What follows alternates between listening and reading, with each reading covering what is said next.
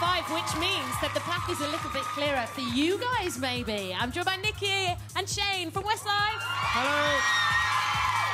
What do you reckon? Do you reckon number 1? I don't know. It's hard to say, but hopefully. What do you think?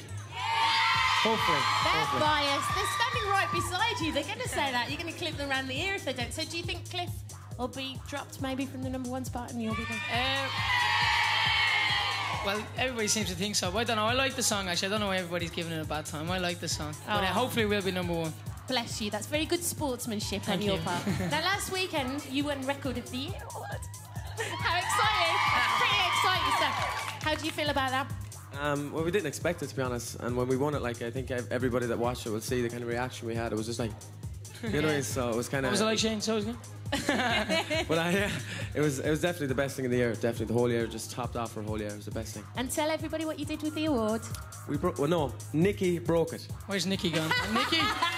Nicky broke the Record of the Year award. How did this happen? Well, I was so excited. I ran down to the songwriter Wayne Hector and Steve Mack, and I threw my arms around them and I sort of smashed it off his shoulder, and everybody started laughing. Obviously in a mannish hugging.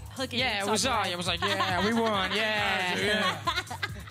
But you've got a new one now, so you're all right. Yeah, we got 5 actually. We got copies as well. Oh, have you? Because I thought you only got 1. I thought they were being quite cheap. Well, we had one, but we had such a mad fight over it afterwards that your man felt sorry for us after all the bruises and stuff. And they thought they'd keep on breaking them until we give them 5 of their own. So we got 5. All right, well, we'll keep our fingers crossed for you today. Can we just say thank you to everybody who voted for us and all this year. Thank you. For buying our records. Thank you very, very much.